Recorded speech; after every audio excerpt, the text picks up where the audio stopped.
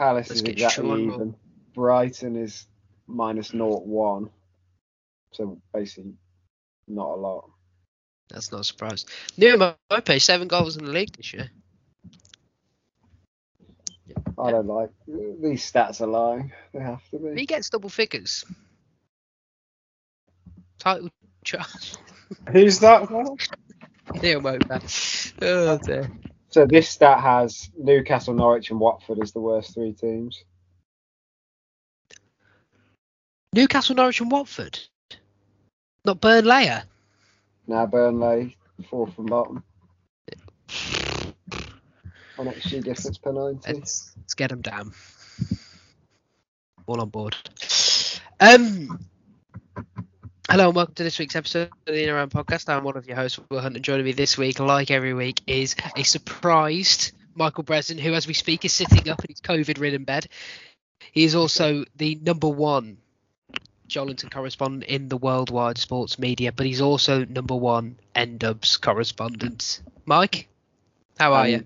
Newly formed COVID correspondent, so yeah. COVID correspondent. How are you, everyone? Mike, I'm on the mend. We're doing well. Yeah. Comment on the rumours that you're not vaxxed. Those rumours are false. Okay, good stuff. Glad Yeah, that we can get that out of the way. He has been hugging Novak Djokovic, though. Mike, I don't want to start in a bad place, but I feel like we have to. What do you make of the United Twitter admin tweeting out that Donny van der Beek had reached 50 United appearances? It was the second most egregious tweet that I've seen this week from Man United's Twitter. Off the back of who else does 100 sues a day?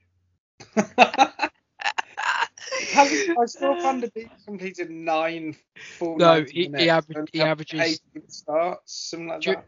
During those, 34 minutes per appearance for Donny van der Beek. Shocking. I mean, what that sub that Ralph made? What in the world?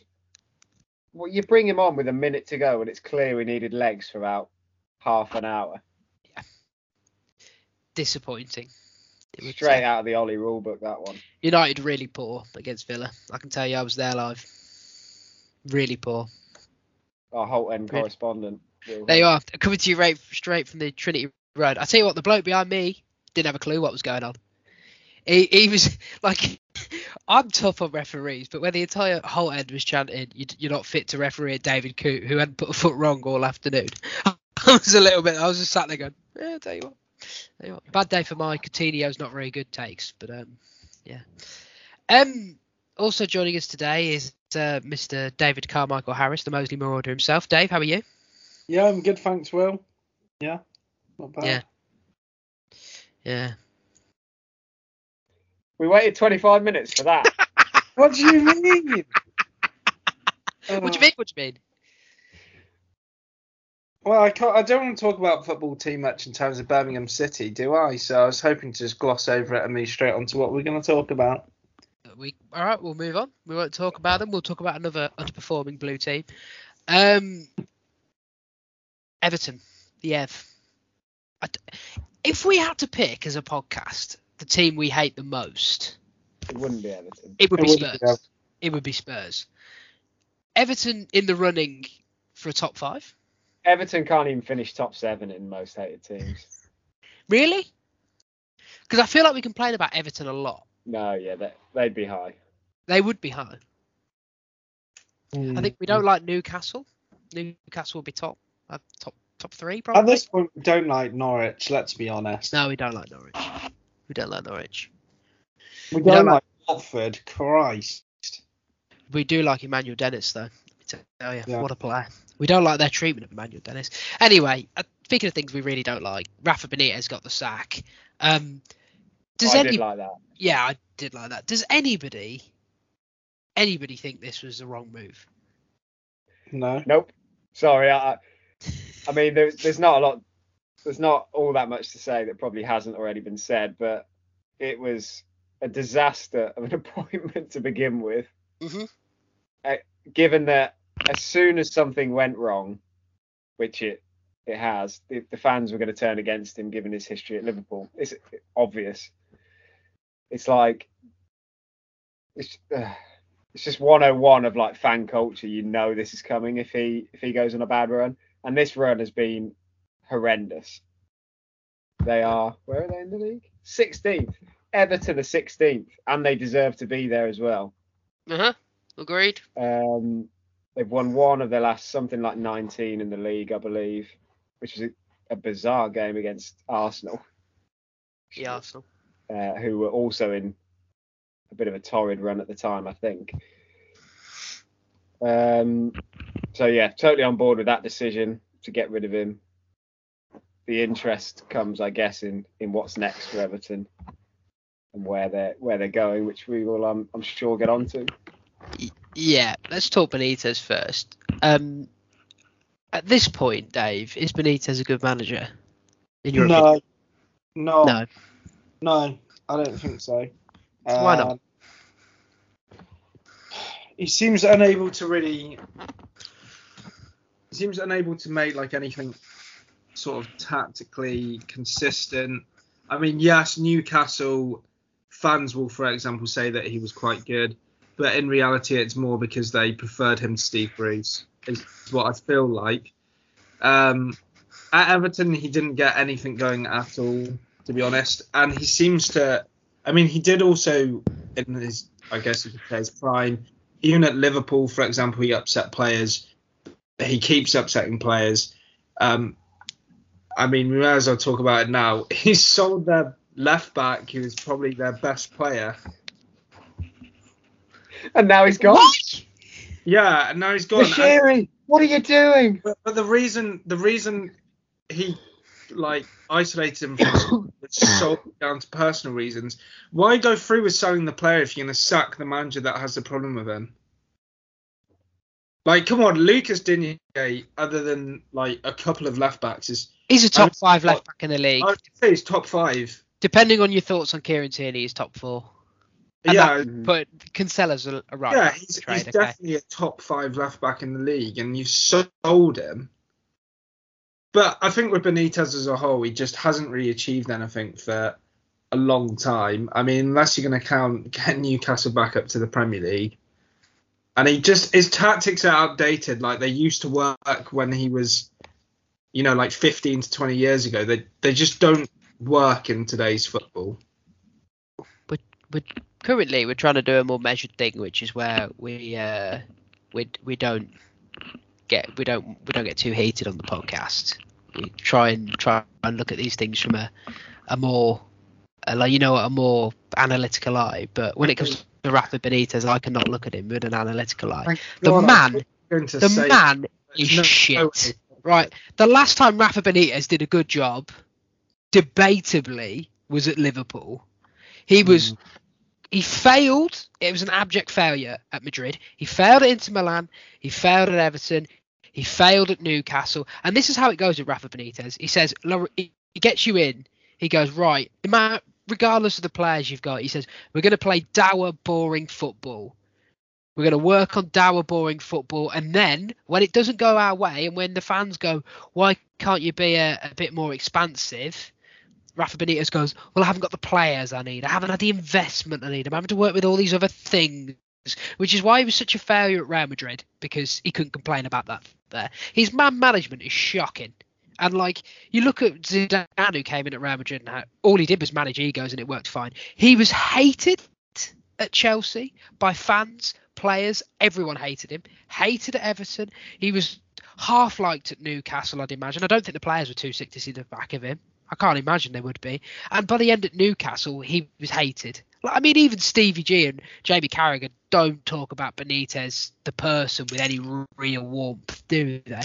He just seems to float around and basically just be miserable everywhere.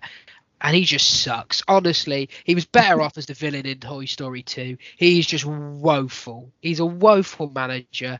And quite frankly, get him out of it. And while I'm on the subject of Newcastle, the only reason they like him is because they've been so starved of any real footballing pedigree for about the whole of their club lives, except for a few years, that they saw a bloke rock up with a league title in the Champions League and they were like, ooh. He was shit there. And he was no better than Steve Bruce, quite frankly. No better.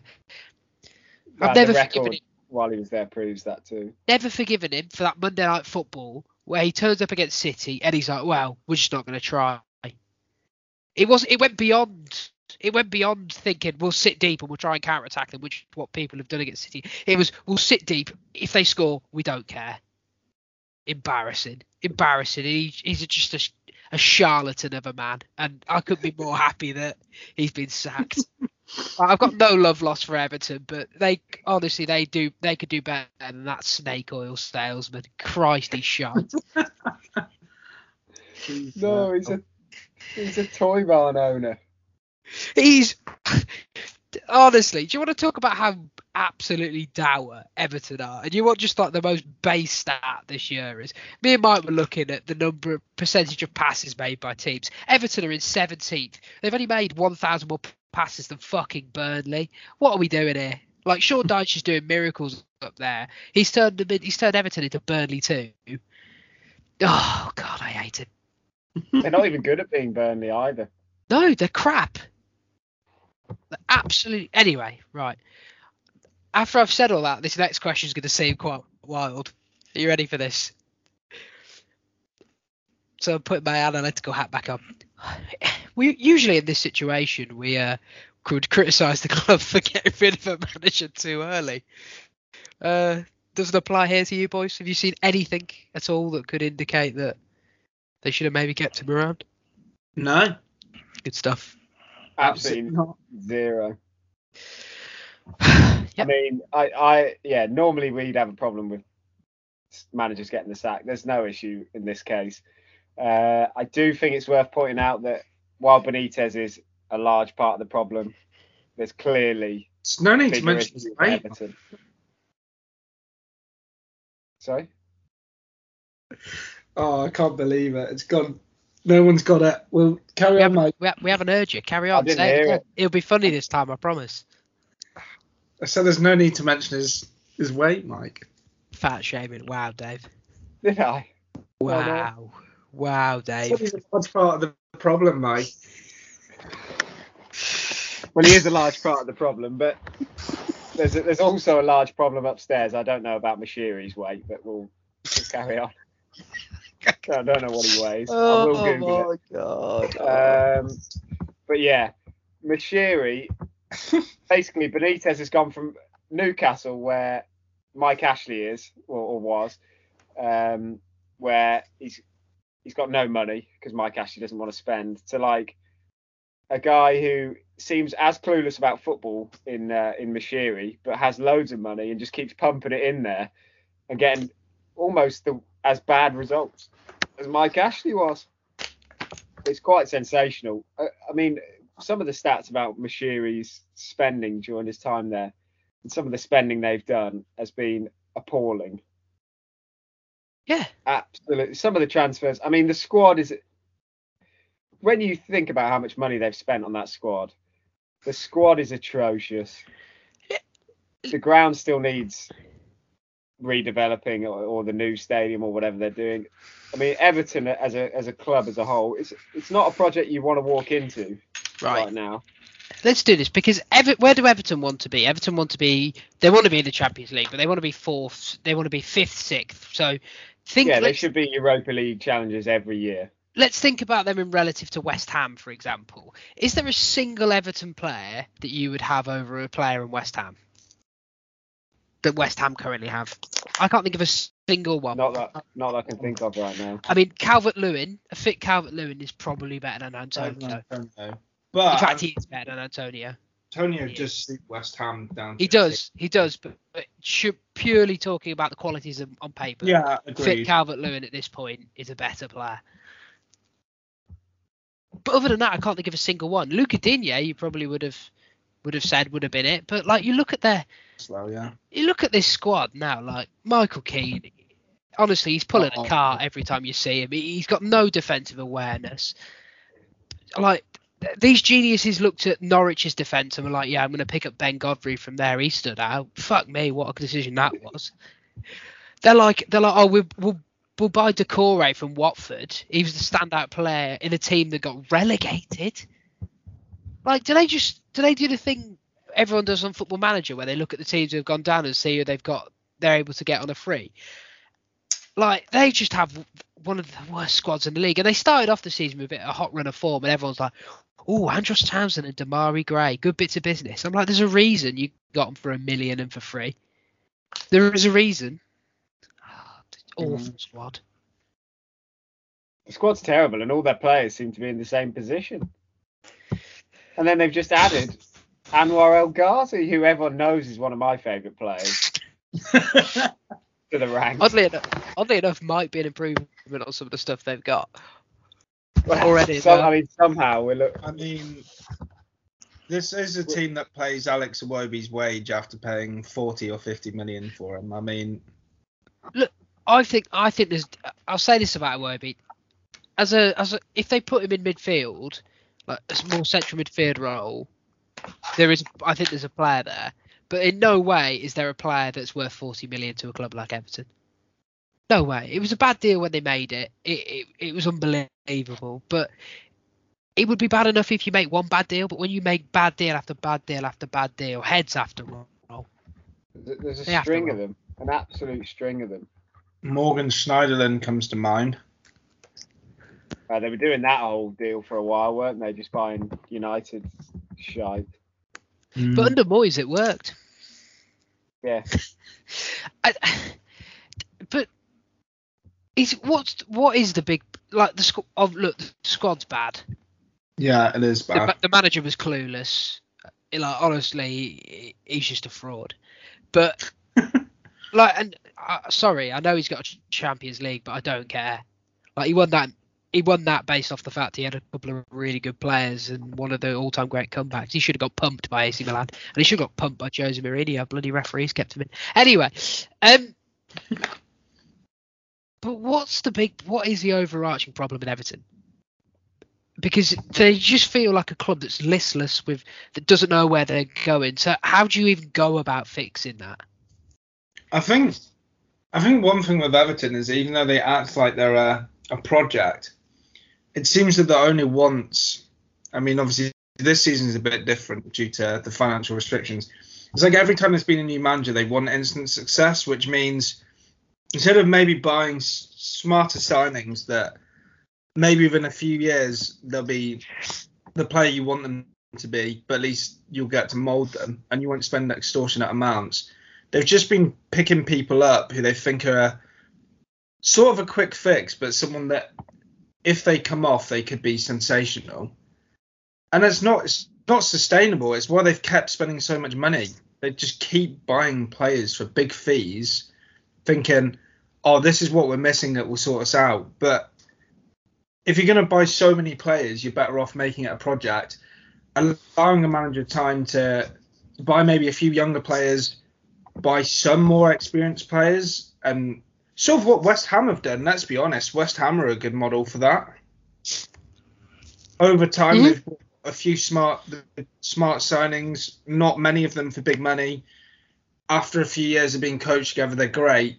Everton are like, hey, here's a checkbook. Go and pay 50 million for a player that's worth 30 at most, because like Barcelona, come on, they bought Yerry Mina and Andre Gomez of Barcelona for pretty big money with massive wages.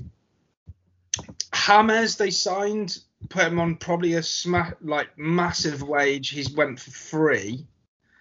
Like, what are these guys doing? Seriously. What are they doing? West Ham's again another interesting comp, because I don't think this wrong for years before. They I don't think the leadership still knows what they're doing, to be honest. But what I do think is they've done the right thing in saying to Moyes, who seems to be a bit of he's a football man, he knows what works, and they've given him a bit more of the reins, and they've sort of kept out the decisions. But look at what's happened in the last 6 months.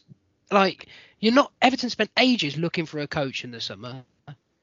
They almost had a deal agreed with Nuno until he kept trying to back out.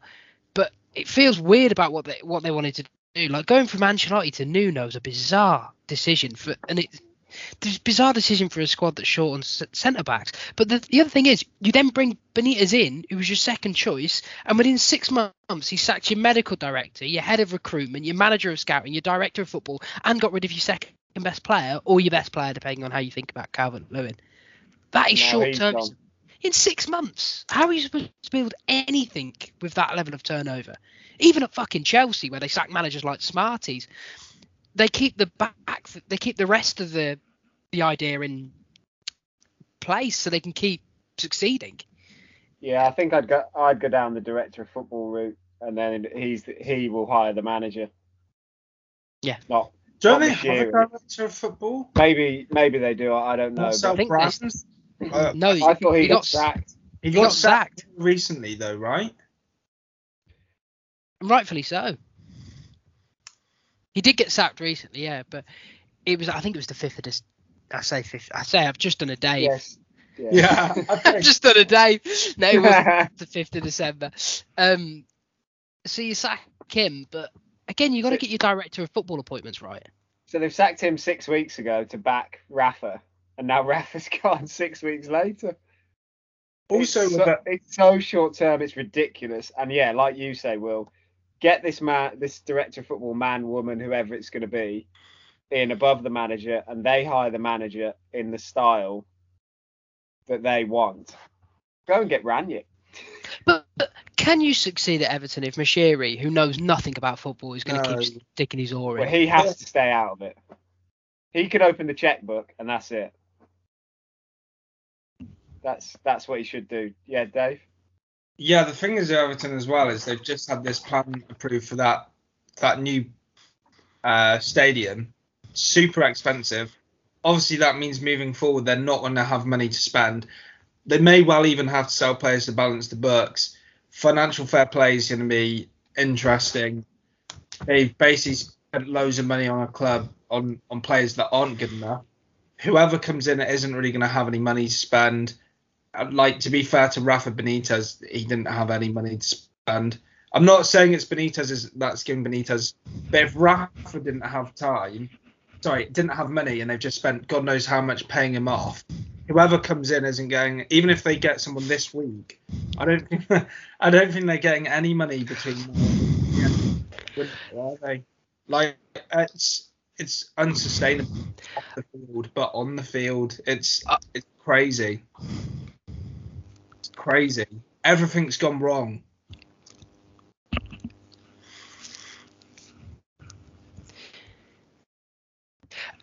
I don't think I ever clicked that, but okay. Why do these clubs keep giving out like 3-year deals to managers?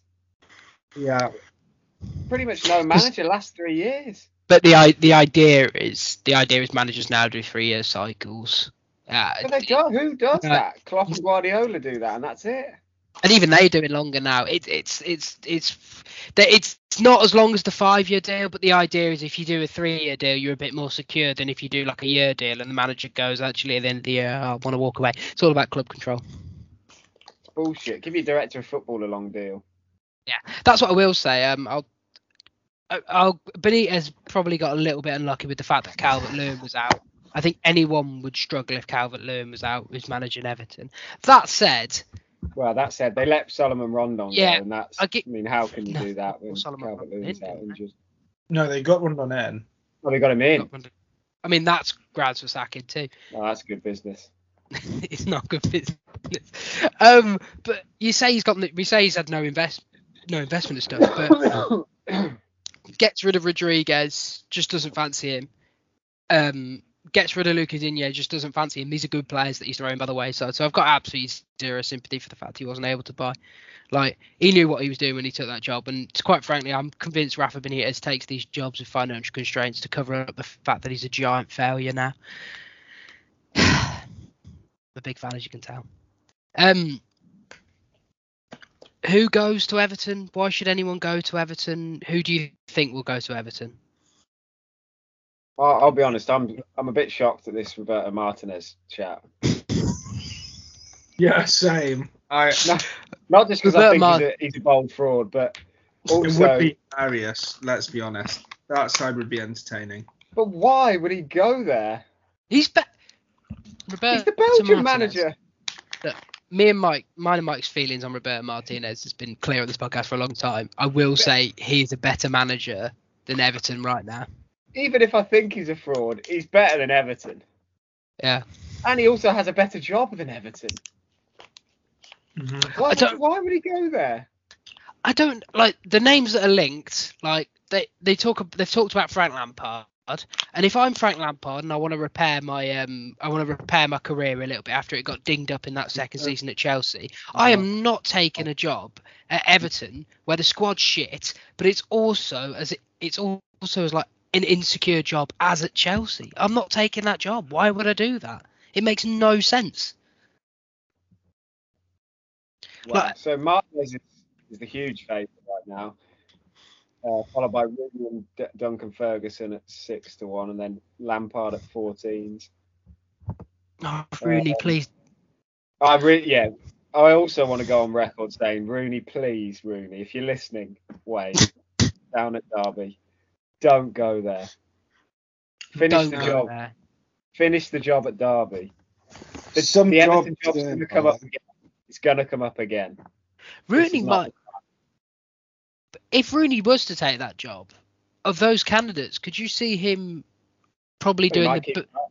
Could you see him? Because let's be honest, lads. Halfway through the season, 19 points from 19 games. Everton's worst run in years. They are not too good to go down.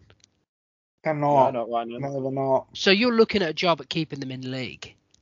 So if I'm Everton, I'm not giving Duncan Ferguson an extended run of games.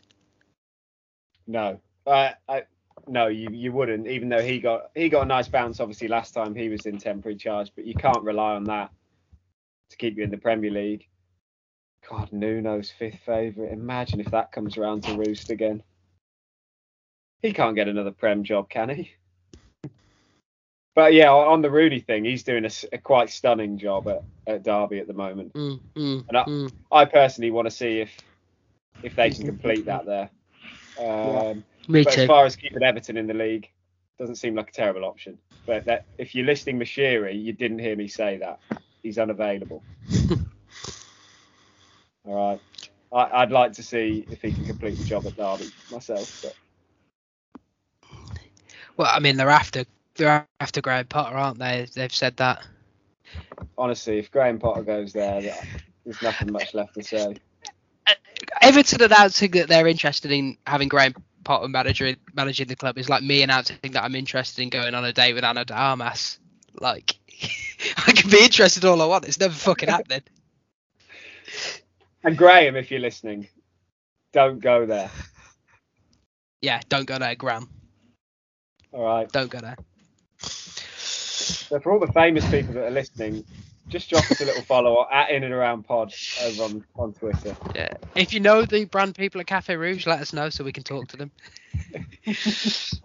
Oh God. Anyone got any more to say about Everton? I don't feel like we've helped. I feel like we've just pointed out how bad it is. Football. And I don't know, really. I don't know who they should go for. Get a good director of football. Yeah. Maybe someone over there should talk to Mashiri and say, you see these other clubs around the league. You know where they're buying younger assets and hoping they've got selling them for more. Yeah, maybe we should do that for a bit. Oh, that's a good idea. Okay. awful situation up there. He needs to have a closer look at his scouting intake. The older football manager. That's a great day, isn't it? Yeah. When your youth intake comes in. Oh, he's got a 5-star midfielder. Here we go. I don't think I've ever had a 5-star midfielder come in. It's always goalies. Yeah, you end up with like 4 or 5 goalies that are really good. You can only play one at a time, and it's just an absolute disaster. And goalies never go for much either. That's the worst thing. Killer. Up next, I guess, to have a quick chat about is you wanted to talk COVID, Mike. Not just because you have it. It's kind of COVID and kind of not, but they had the debate with Gary and Jamie, my boys, on Friday night, I think. Friday. About teams postponing games now because of AFCON and injuries. as well as COVID. And I don't really understand why teams are being allowed to do that, if I'm honest. I think if it's a genuine COVID outbreak, you've got that's a health and safety concern for your team and the other team, staff, etc., etc. But as far as injuries go, that's an AFCON. These are things we've dealt with for years and years. And yeah, things are a bit more stretched this year because of COVID and because of the last couple of seasons being so tight and a Winter World Cup next year. I get all of that, but we do have youth teams, and teams like Leeds and West Ham put on a game on Sunday where their benches were mostly filled with younger players, particularly Leeds. They had a lot of players out, and they both decided to play. They felt that they could still play. And you've got other teams, Man U are one. Not to just pick on Arsenal. Arsenal did it as the latest example. That I think Burnley have done it. Most teams have done it now, so I'm not exactly picking on anyone, but we're never going to finish the season if I've got a couple of key players in midfield out, so we're going to put in a request to the Premier League to get it off. It doesn't sit very well with me, to be honest. You say not to signal out Arsenal, and I do think that's fair, but I think it was the fact that in the Arsenal press release, it was the first time they identified that AFCON and suspension was also playing a part into it, and the fact that it was such a high profile game has sort of kicked the conversation into overdrive. Dave, what do you make of the whole situation? Yeah, I think it's a bit ridiculous. They've let it go away from being about COVID cases to just absentees as a whole. So say you've got key players out because some are at AFCON, some are injured, some are just not fit. Maybe they're coming back from injury anyway. They're just allowing them to cancel. And really, they should only be allowing any team to not field a team if they have a full COVID outbreak like we saw last year and earlier this season, where, if there was an outbreak, it was confirmed there was several cases and not just one or two key players. At the end of the day, injuries are something within football. I mean, COVID's different, but if it's like one person out with COVID and you've got loads of injured players, then you should be putting out other players. You've got a 25-man squad. You've got young players. What does it say to the young players if you'd rather cancel a game than give some of them a chance? I think it's obviously within reason. Like, if a team has a genuine COVID outbreak, fair enough. But it seems to be now that it's just how many absentees do you have and not even how many COVID cases. It's just ridiculous. Like Mike says, you literally never finish the season. Never. And then we'll have to go straight into the next one with this Winter World Cup. It's just... Don't get me fucking started on that. Yeah. So, are we blaming the Premier League for the rules? Are we blaming the clubs for taking advantage of the rules? Is it a bit of both? I think it's... Yeah, I think it is the rule. Clearly it's the rule because the teams are taking advantage of it and getting away with it. But... So I guess, what do you expect teams to do if they know they can push it? They're going to push it, aren't they? Because they want their best teams on the field. That's the way it works. It is interesting that you consider the Premier League, and it's always branded about being the best league in the world, and its organisation and things like that, and how it copes with this stuff. And it is on the quite often ahead of it. But like, you look at La Liga, for example, I think they've had no postponements, and the whole idea is that if you have a total of any 13 players available, and at least 5 are from your first team, you have to play. All right. See, I would back that 100%. Makes a lot of sense. Every game in the FA Cup pretty much plays, and that's because their rule is you have to play young players. You have to get a team out. One of my issues with the Premier League is I don't understand how it's being applied, because I don't think it's being applied fairly across the board. Now, I look at Arsenal versus Brentford opening game of the season. I look at that and I look at the 6 cases that Arsenal had, which to me would constitute an outbreak and would leave everyone at risk, and is the time when you really shouldn't be having that. And I would call off that game. It's as clear as day to me. That's an actual COVID outbreak. But that game went ahead probably because it was a marquee game. and it was the first one back, and they didn't want to start the season off with the cancellation. If we're being honest, that's probably what happened. Yeah, and now you 100%. look at the North London derby where Arsenal have got a few cases. Yeah, fair enough. And they sort of, like, we've also got AFCON issues, and it gets called off, and you're sort of like, well, how's the Premier League okayed that, but not okayed that over there? And then if you're allowing Arsenal to have the game off because they've got a few people missing, how about we look back to, I know, Christmas period. I'm sorry, I'm going to mention us because it's just the one I can think of. The Wolves game where we had to rush 2 midfielders back who were injured to play in the middle of the park and filled the bench with goalkeepers and youth lads. Like, how's that one going ahead and this one at the weekend being called off? I mean, how are Leeds allowed to play ever if we're going to call things off like this? Like, Arsenal a few Leeds weeks could ago. have had their last 2 months off. Arsenal battered Leeds a few weeks ago, and they might have beaten Leeds anyway. But the reason they battered them was because they were playing the kids.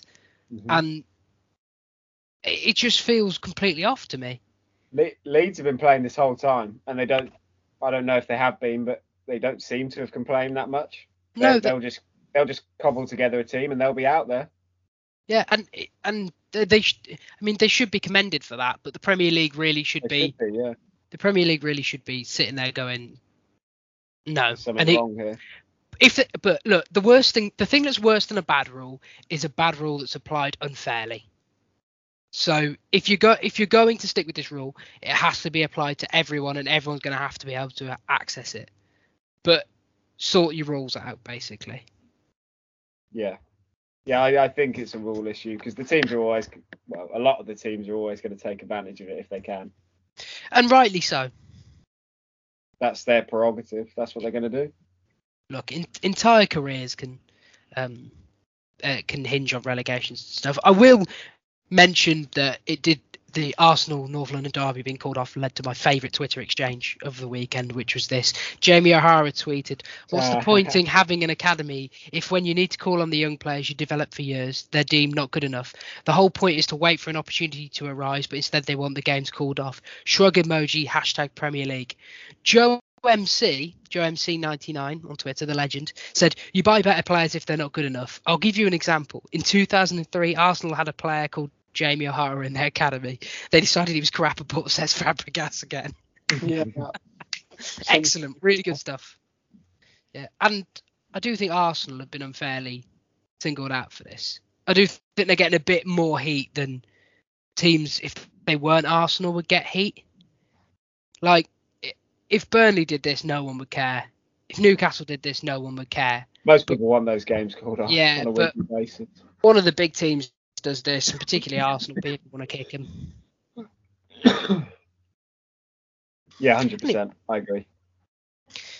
Yeah. Anyway, we've got time for a Joel Linton report, and then we'll go into the new segment. Mike, how did he get on? That is a great question, actually.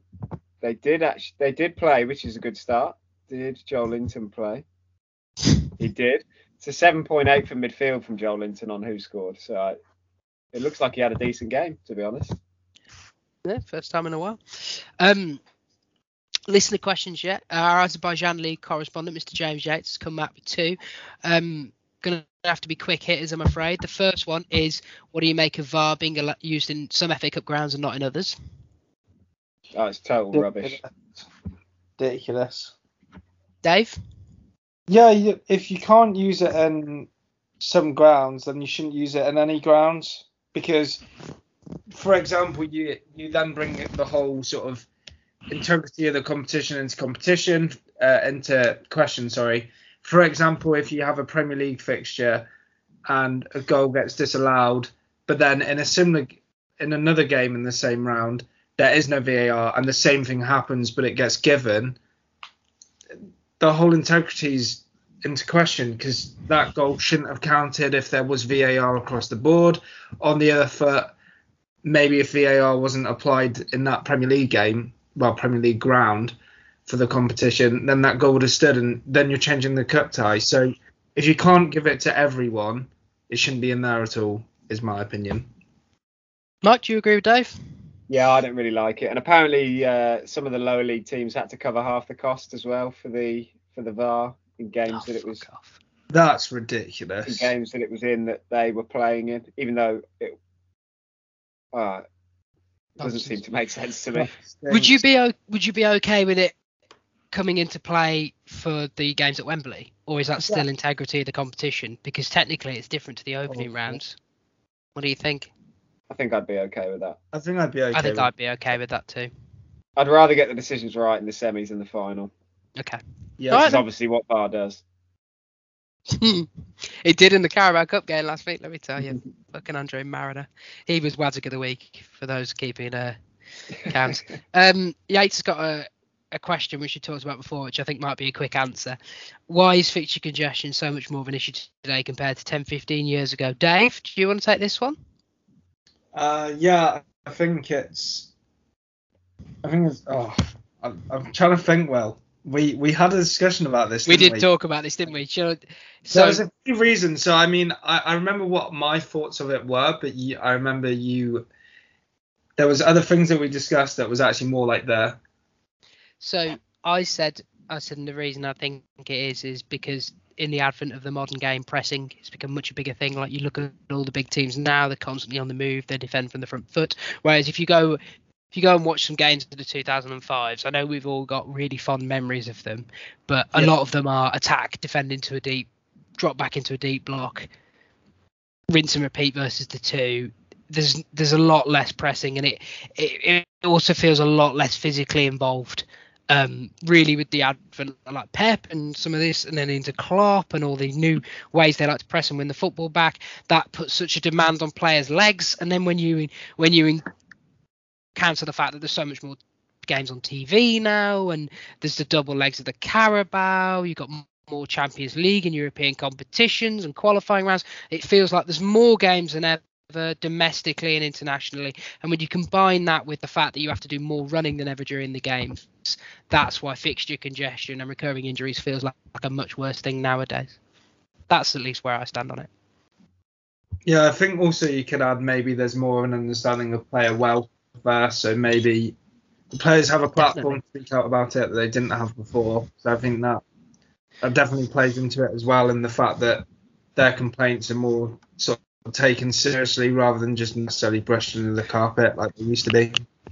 Taken seriously unless you're at Manchester United under Ole Gunnar Solskjaer, in which he's going to run you into the ground if you're Marcus Rashford. He's going to play you through your skin until eventually you can barely walk anymore, and you've been playing through your injuries for 3 years, and then idiot fans start criticising you. I'd stand with Marcus Rashford, let me tell you. Let's get him a 20-game break where he doesn't play so we could actually save his career. Christ alive. Ole Gunnar Solskjaer to a trial for negligence. That's what I say. Anyway, that was just for you. Thanks for sending the questions in, Yates. Yeah, and next week send us in your match report for the Azerbaijan League, please. The fans want to hear. Yeah, I believe Carabao play not too far from where you are, so. Not in the Carabao Cup though. No, fortunately not, because that's 2 legs. That is true. That is true. Dave, we're entering into a new segment here, which is called Twitter's Terror Takes, the Triple T's. Ladies and gentlemen, as you know, there's a lot to choose from here. As you know, David Harris likes to spend a lot of time on Twitter. As he freely admits, a lot of his thoughts are influenced by various things he's seen on Twitter. So what me and Mike have asked him to do is every week he's going to find us a terrible football tweet or thread, and he's going to not tell me and Mike what it is beforehand, and he's going to ask us to react live on the podcast. Dave, take it away. Yeah, basically there was this thread this guy did, which was absolutely mental. It was just basically a thread of player versus player. Who do you think is best? It wasn't one of those retweet for someone, like for someone. It was just in the replies. But my word, some of the comparisons. Okay. Oh. How many are there? There's 65. Okay, we'll do 20. Do you want me and Mike to pick each one? Which one we think, as well as react? Okay, great. Here we go. Here we go. So we're starting with Van Dijk versus Vidic. Who you think's better? Ooh, some of them are awful. Some of them are awful, but some of they're them too like types of yeah. Maybe like Rio versus. Yeah, if it was Rio versus Van Dijk. I'm always gonna go Nemanja. Sorry. You're welcome to tie break because I Uh, think Will's going to say Van Dijk. I'd rather have Van Dijk. Yeah. In the modern game, Van Dijk any day of the week. Yeah, 100%. One thing I would say about Vidic's longevity, I suppose, though. No, I'll go Vidic actually. Yeah. He played for longer. He was unbelievable. Unbelievable. Man, yeah. Ask me at the end of Van Dijk's career. That might change, but Yeah, that's true. Okay, there wasn't too much terror in that one. Okay, Jordan Henderson versus Dennis Bergkamp. Seriously, Hey, how old is the person that made this? I honestly don't know. They don't. They They don't don't even play the same position. There's no Right. information. I Just like Jordan the Henderson. person is. I think he's a good player. I think he's a good captain. I mean, literally the only thing he has over Dennis Bergkamp is he can play away European games. That is the only thing. Yeah, The the only answer's thing. Bergkamp. It's Dennis Bergkamp. It's not even close. Dennis Bergkamp's in our top 15 Premier League players of all time. Come on, That get is a ludicrous comparison as well. Okay, That's Twitter at its best, that is. Thiago versus Nedved. Who's the first one? Thiago, as in now plays for Liverpool, versus Nedved. What? Not even close to a positional comparison. Again? Yes. Ridiculous. Right, Nedved played in Serie A at its peak and won a Ballon d'Or. Yeah. Thiago's a very Nedved. good player, but that's a ridiculous comp. I don't know if... Thiago got better hair too. No, Nedved's got better Nedved hair. Sorry. better hair. Look at that blonde locks. Come on. Okay, well, this one's gonna Marquinhos versus Ricardo Cavalier. Not even a question, Ricky C. I I mean, Marquinhos good. Marquinhos, Marquinhos is good, I think. but Ricky C. Ricky's Champions League with Porto. unbelievable. Best part of the best ever Premier League defence. Played with cigar slippers, all of that. Just you put him in the game now, he still would look good. I'm sorry, way better than Marquinhos. Not even close. Okay. Kimmich versus Michael Ballack. What? That is a weird stylistic comp. Yeah, I know. Honestly, these are baffling. I don't really know on that one. I think look, Probably Ballack. I think probably Ballack, but it's if He you're was like a comparing them, powerhouse of a team. He could put a team on his back, like on his own. yeah. I was mean- scared when United used to go to the bridge and Ballack was there, and that wasn't even Yeah. like the best Michael Ballack, was it? Yeah. I mean, what I would say about Ballack is he was also part of that Leverkusen team that went to European Cup final as well, and then he went to Bayern Munich and was successful. Then he went to Chelsea and was successful. He had good international success, even with a rough Germany team.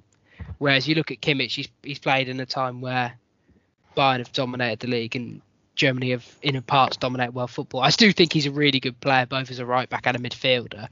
That might be one where you revisit the end of the career and you think about it differently. But right now, Ballack for me. Yeah, Okay. so Ballack probably just. This one's going to know you well. Bruno Fernandes versus Frank Lampard. Oh, stop. Oh I guess they're both penalty takers. Oh my god. Do I get a bit Do I have to answer that? You Well, do not that have is- to answer That And is by the way, offensive. Will, I agree with you. That is Not offensive. close? It's not even close. Look, Not Bruno- remotely close. Lampard is better in every single facet of the game than Bruno Fernandes could ever hope to be. Also, even if you think Bruno's been good, he had like a good 18 months. He's not even been good this year. Like, Lampard was at the top. You'll know well. How high up the list of all-time Premier League scorers is he from centre midfield? 177 goals. He's top 10, isn't he? Aye. Wolf, I think. Yeah. I think mean, Rooney, come on. Aguero, and Shearer, I think, are ahead. Maybe That's crazy. maybe What Andy an effort Cole that too. is. Yeah. I mean, unbelievable finisher, Lampard. My personal favourite player of all time. Not even close. Bruno He's not, Fernandes. he's not getting outdone by Bruno Fernandes, let me tell you. Bruno Fernandes is the best worst player in the Premier League right now. Yeah. He's not. Okay, so as I warned you, upsetting. these still get worse from here. They get worse from here.